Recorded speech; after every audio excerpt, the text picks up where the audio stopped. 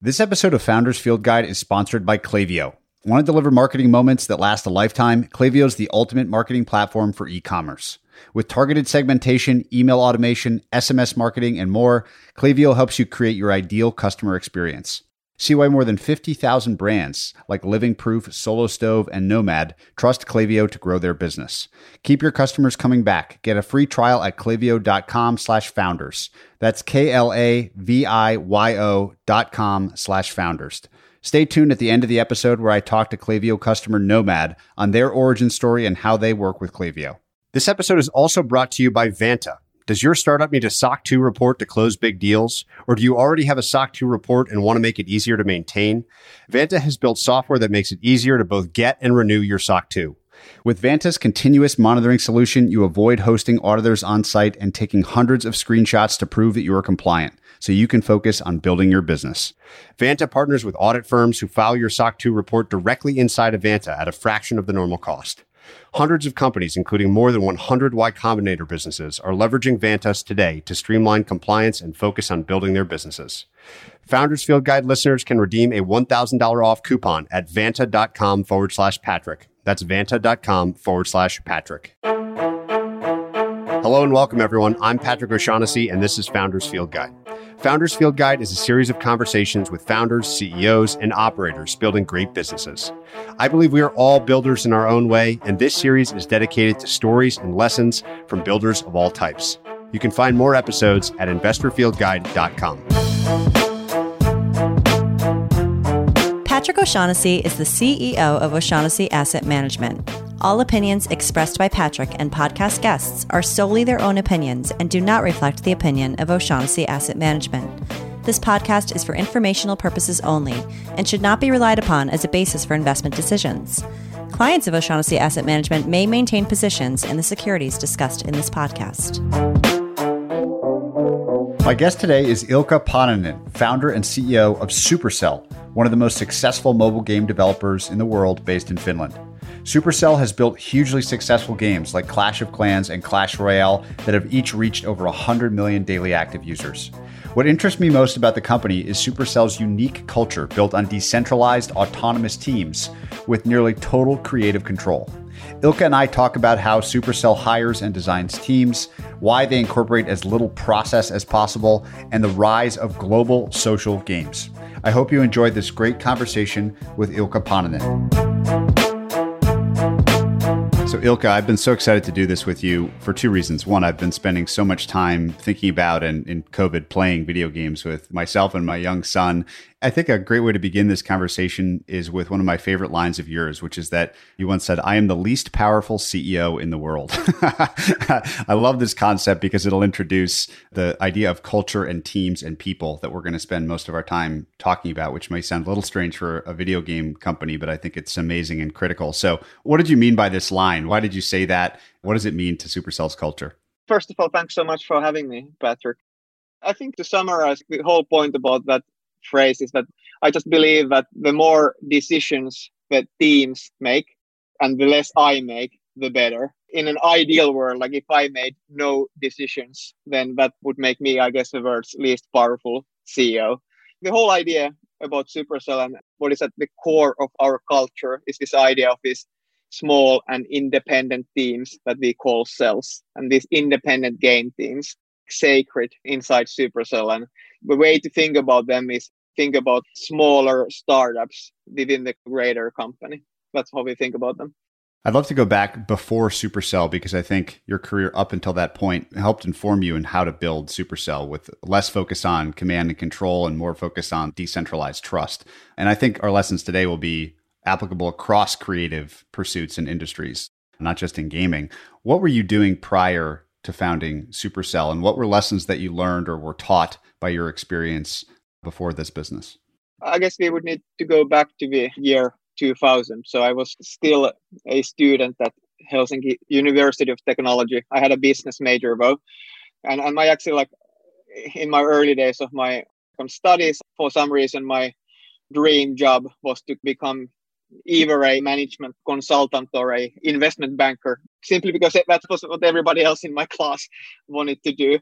And so did I. But then at some point in my studies, I got really interested about entrepreneurship. And I started to think that, wow, this actually would be really cool, trying to build your kind of own thing with a group of great people. And then I just got like super lucky. I happened to bump into this group of people who wanted to found a company. And it happened to be a games company. And earlier, especially in my teenage years, I had been a massive gamer and still played a lot of games. And then these guys, they couldn't afford to pay any salary. And I guess for that reason, there was nobody else who was kind of applying to join them. All they wanted to do was to develop games, and they needed somebody else to do everything else. And I was probably the only applicant, as I say, and then I kind of got the job and I didn't get any pay. But the funny thing is that these guys thought that, okay, Ilkka, you got to do all the sales for us, and we need to give you like a proper title so that people would actually like want to see you. And I guess they didn't know like what to call me. So then they decided to call me the CEO of the company. And I think I was 22 years of age, and of course had like, absolutely no idea what I was doing. I had never had a proper job except some summer jobs. And if you ask my parents, they probably still think I never had a proper job because all I've done, I've been a CEO of gaming companies. But anyway, that's how we kind of got started. And of course, had no idea what we were doing. Learned by doing and eventually even managed to graduate somewhere in between. So that's how we kind of got started in year 2000. So set up a games company. And funnily enough, we were actually doing mobile games at that time. If you recall those days, there was this thing called like the feature phones that were coming to the market, mostly from manufacturers like Nokia, for example, of course, based here in Finland. And of course, there was no app stores, nothing like that. So you would need to distribute these Java-based games through carriers. It was a very different world at that time, but that's how it got started. We founded the company almost exactly at the time when the dot-com bubble burst and there was no financing available.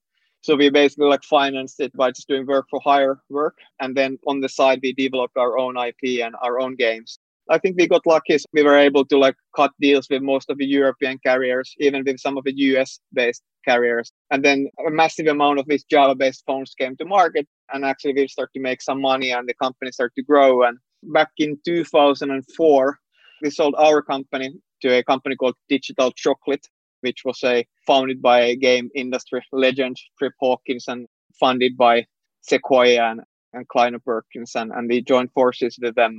And then over time, that company grew to like 400 people. So relatively sizable game development company. And I would call that time kind of my kind of MBA in entrepreneurship and management, and learned lots of lessons.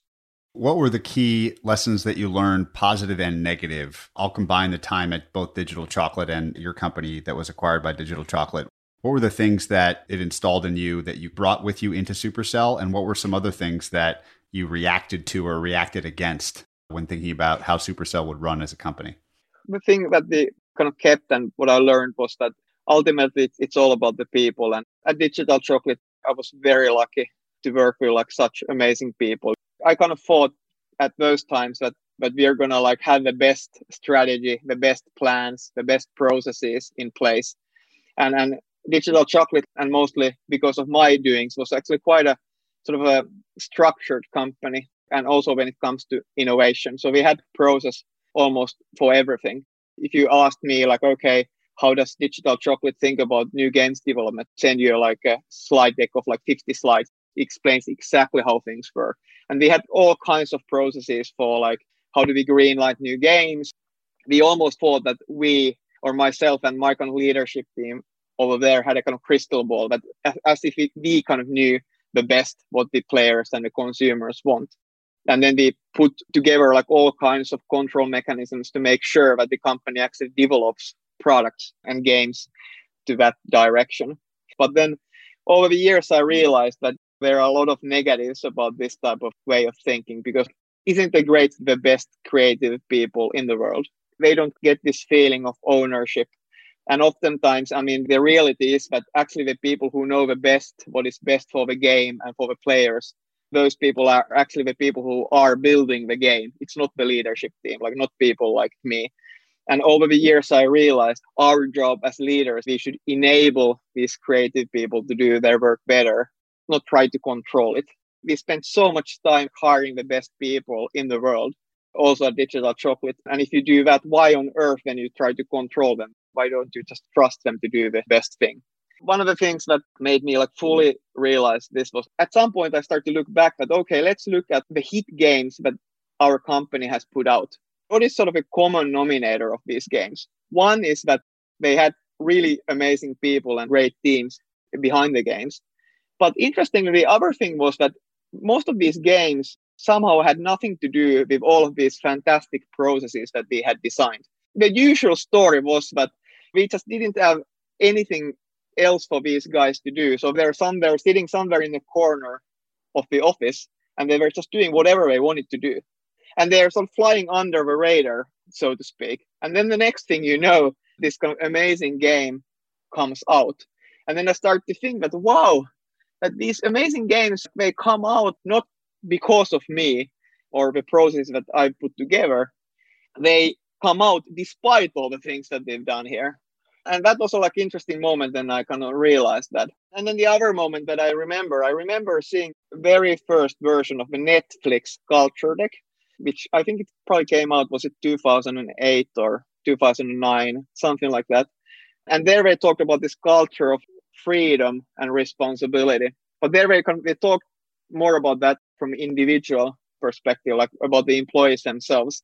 Like something really like struck me about that. If we ever kind of found a new company, this must be the idea. But then they kind of took that idea further, and instead of thinking about freedom and responsibility of individuals, we start to talk about freedom and responsibility of teams. And that led to the idea of Supercell.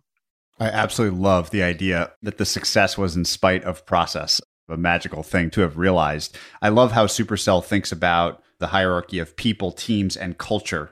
I'd love to spend a bit of time on each of those levels of how Supercell runs. And starting with individual people, I know that obviously, I think early on you said the best people make the best games, but have changed that to be the best teams make the best games. And we'll talk about the difference. But let's start with people. When recruiting early on at Supercell and today, what have you learned? How have you refined the process of identifying the best people, recruiting them, and sort of understanding what qualities they tend to share regardless of their background? The most important thing is, I think we call it like the passion for excellence. So just meaning that we try to like identify like how high is the bar for this individual. I mean, what is like, does this individual know what great looks like?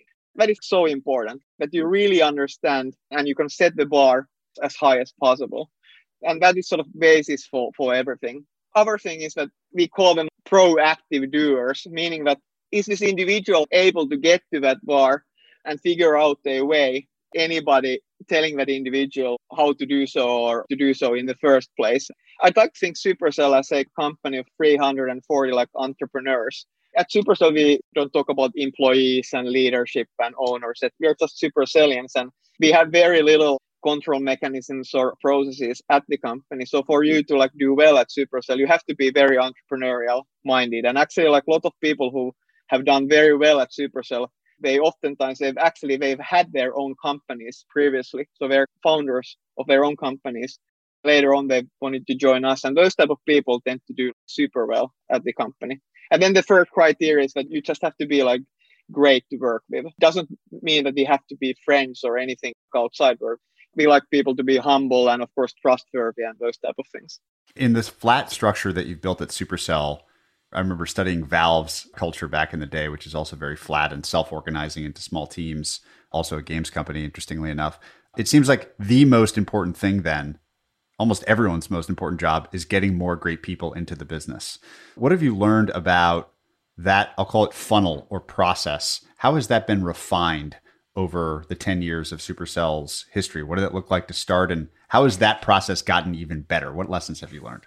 First of all, and this maybe goes against what I just said about processes. I mean, if there's one process where actually process does make a lot of sense, it's probably the recruitment process. In that process, you want to sort of accumulate all the learnings through the years that you got on. Because as you say, that probably is the most important process in the company, actually.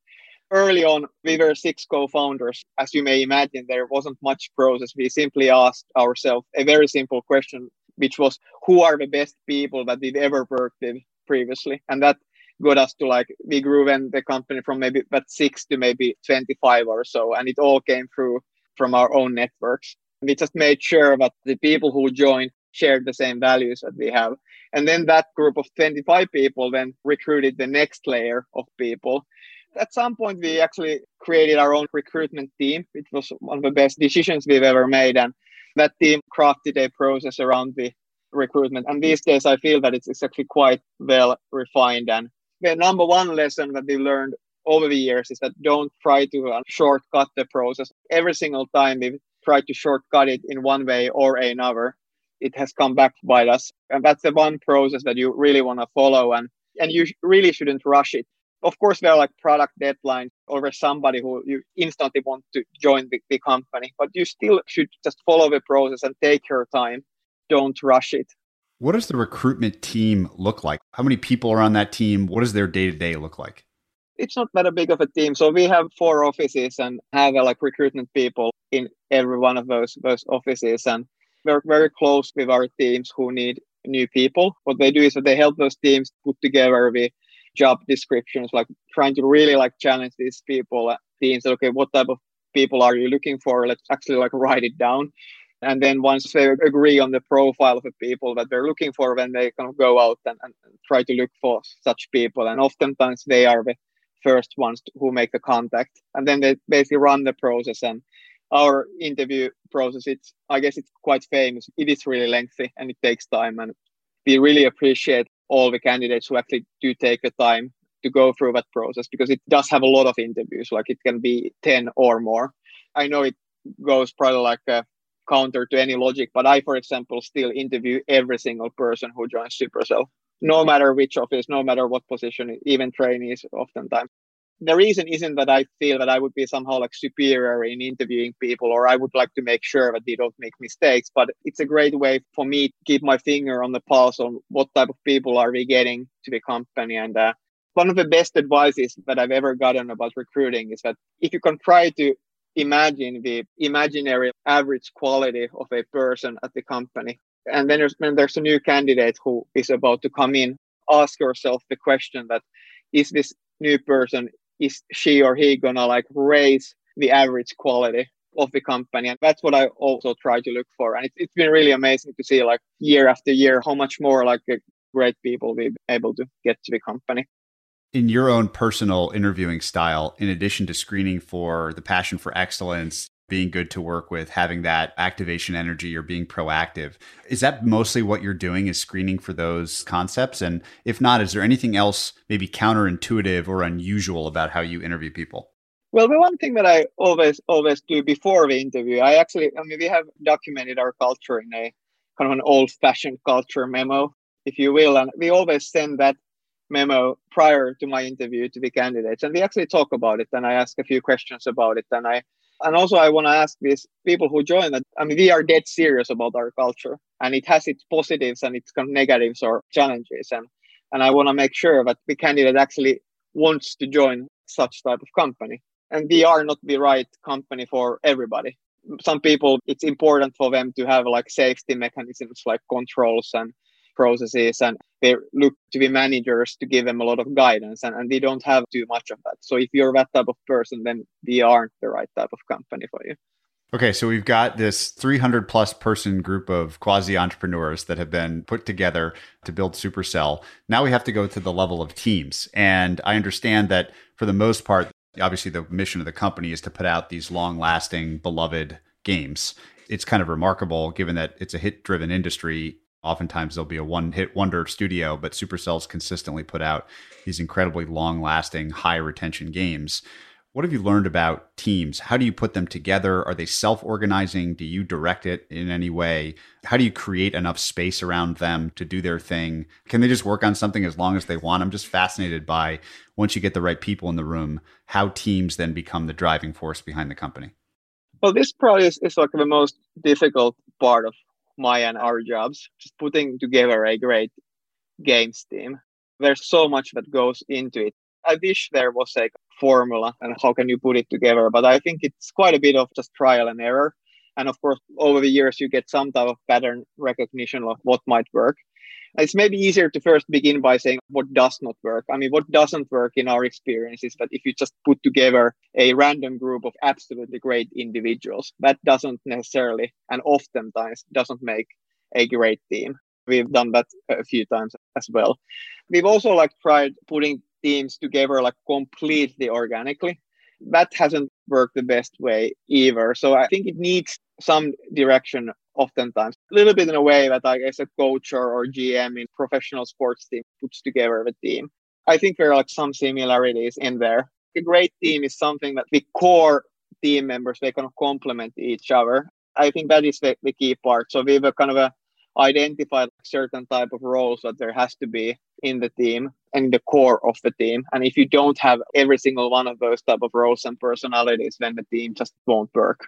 As a last thing, once you have found a great team, redistributing that team should be very high. I know it's a cliche that you want to keep a winning team, but I do think there's a lot of truth into that. One of the things that you think about a lot is that, okay, of course, there's also a lot of value in rotating people between teams, because that's how you can maximize the learning in an organization, and especially in an organization like us, where one of the biggest risks that we have as a company is that these teams become really siloed. Because on one hand, we are huge believers in this idea of these independent teams. But the flip side of the coin is that if you have these siloed teams and there's no shared learnings and no synergies between any of the teams, that isn't great either. And the way to kind of get those learnings going on is actually rotating some of the team members. So it's always a kind of a...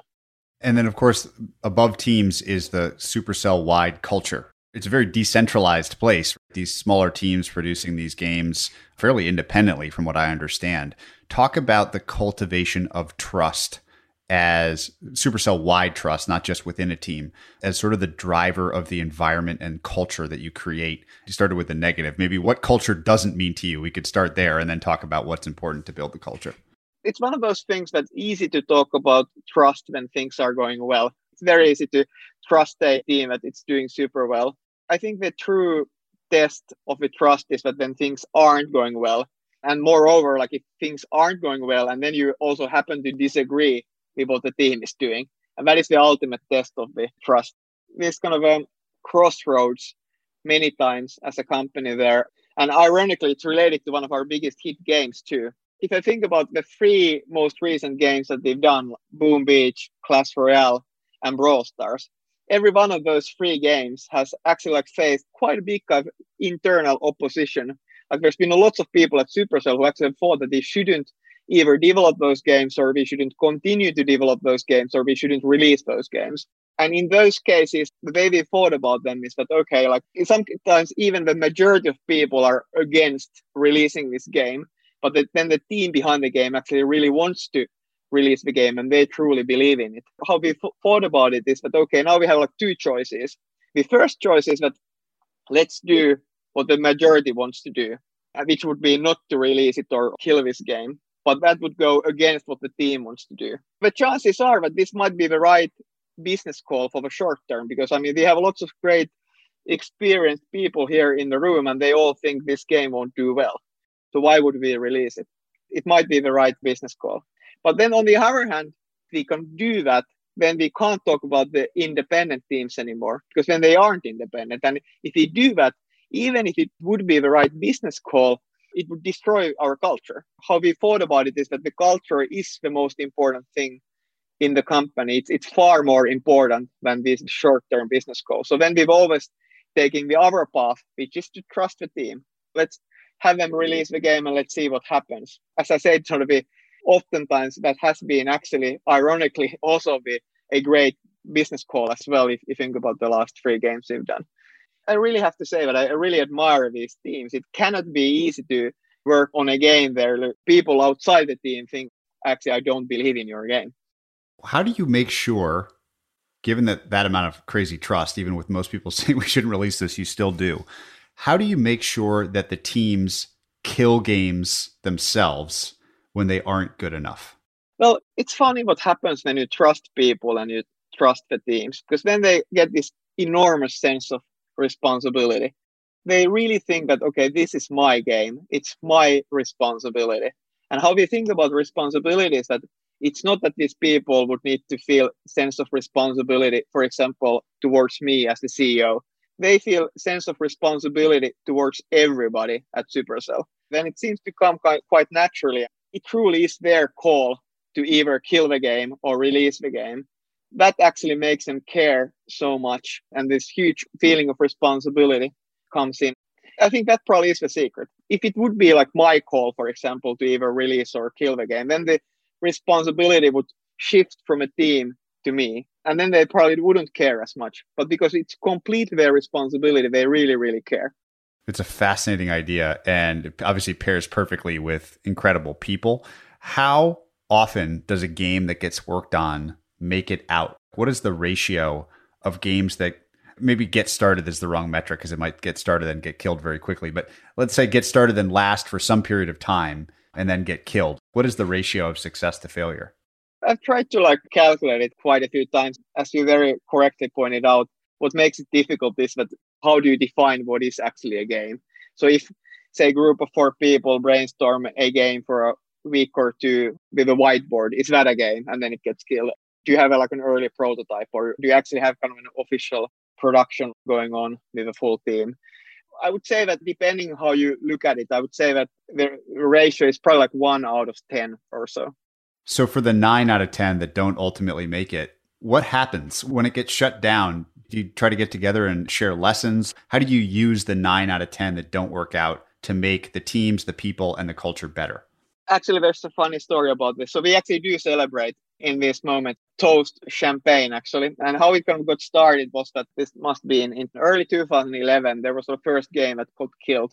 I was having a lunch with the lead of that team, and he told me, we killed this game, and now we're going to have this post-mortem session. So I just want to tell the company, and the company was 30 people at that time. I want to tell the company what happened and what we learned. And I thought that, this sounds like a pretty sad meeting, and what could I do to cheer it up? And then I just had this thought that, I'm going to actually go and buy a few bottles of champagne. I'm going to hand them over to that team because it's nice that they can share the learnings, and that's how we're going to get better as a company.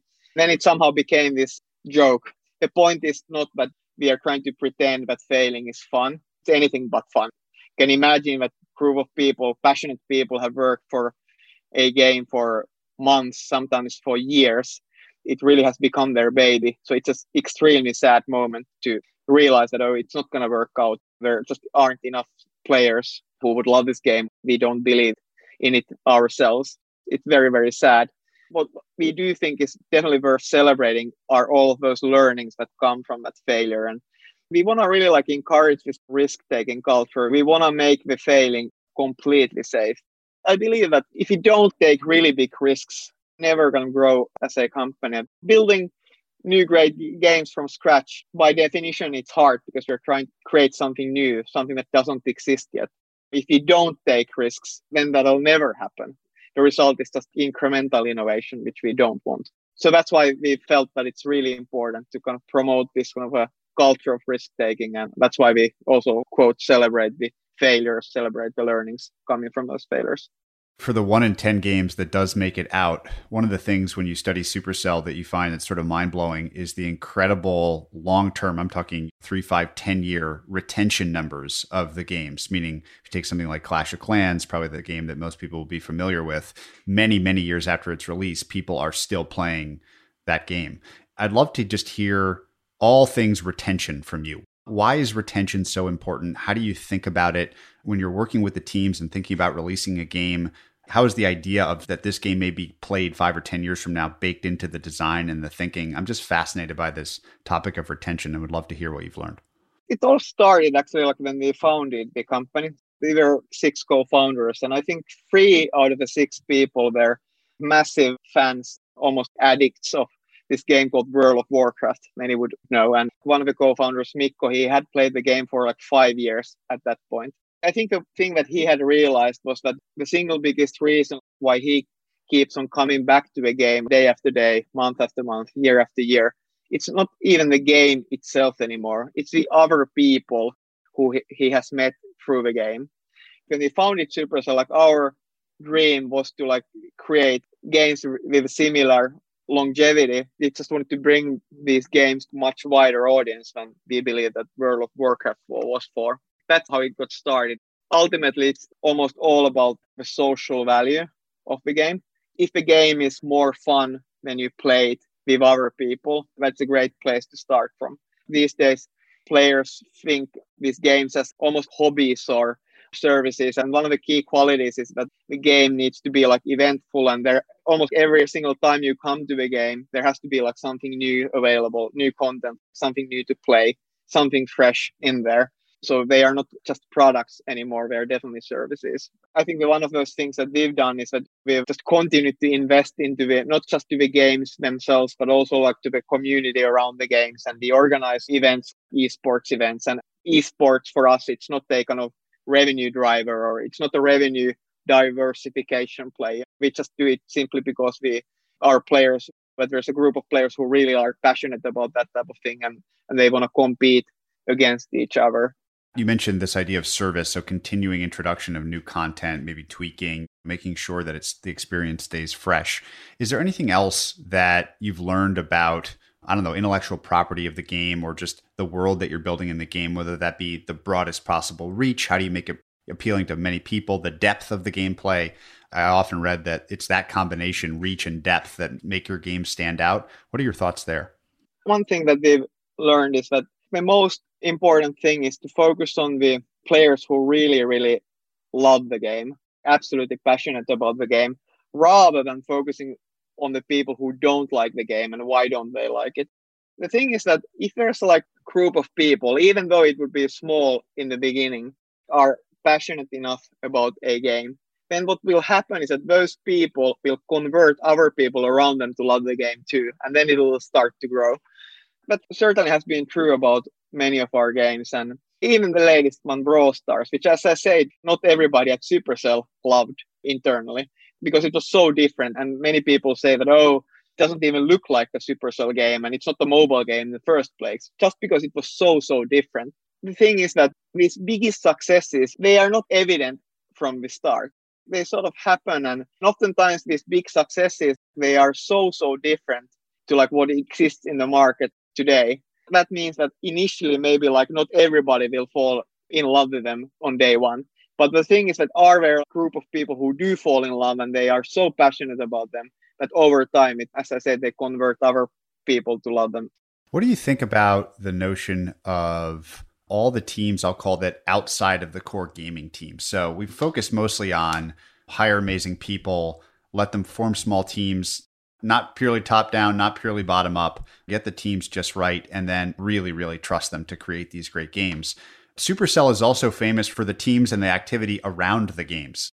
They're famous for unbelievable performance marketing, for example. I was fascinated to learn about the content that's created around the IP itself. So not the games, but other, say, YouTube content that gets hundreds of millions of views, I think billions of views in some cases. And these are not core game teams. Talk to me a little bit about how other non-core game teams at Supercell are formed, the role that they play, how they interact with the baseline game teams. What have you learned there? Again, as I said, it all starts from the games and the game teams. That's the core of the Supercell.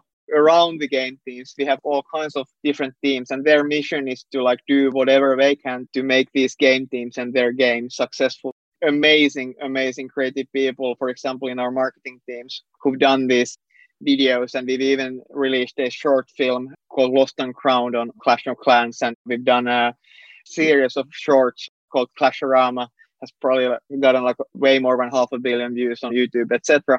Quality is everything to us. I mean, it's absolutely everything. And I think one of the greatest proofs of that is that these videos that you just talked about, the vast majority of those views are organics, and they just spread around because they're just great content for our players and also people who aren't yet playing our games. They just love to watch.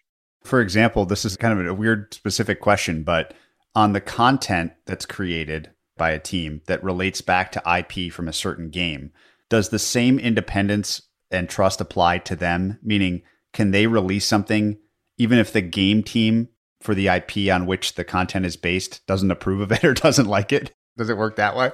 When you have a group of passionate creative people, both in the game team, but then also outside the game team, Sometimes there's also a bit of a clash, but we try to, of course, talk them out. And I don't think we've ever been at a situation where the game team is absolutely opposed to something that, say, people outside the game team are trying to do. And the nice thing about Supercell is that we're still a relatively small company. It doesn't take much to get people together and talk about things and agree what to do. Going back to where we started, which is you as the least powerful CEO in the world, what does the world's least powerful CEO spend most of his time doing? What does your day-to-day look like? How is your time devoted to make sure Supercell keeps getting better?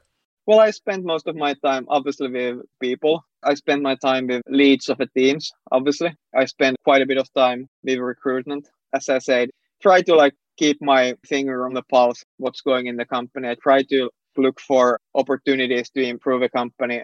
One of my favorite questions, if not the favorite one, is when I talk to the leads is, what's slowing your team down? How can I help?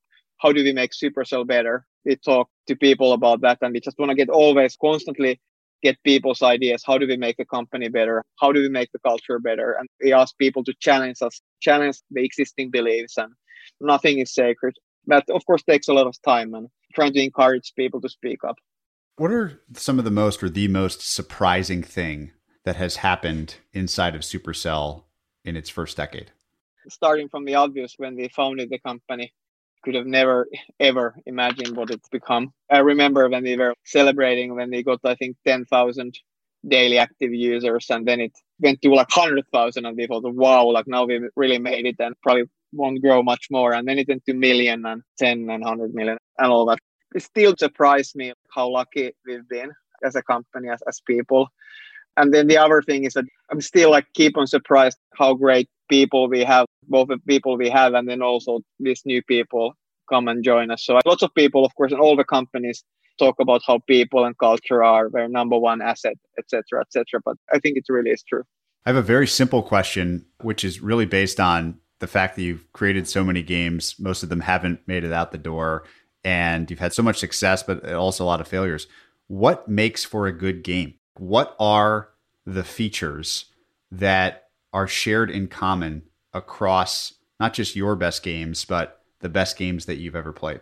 If there was a list of features, I think game development would be easy.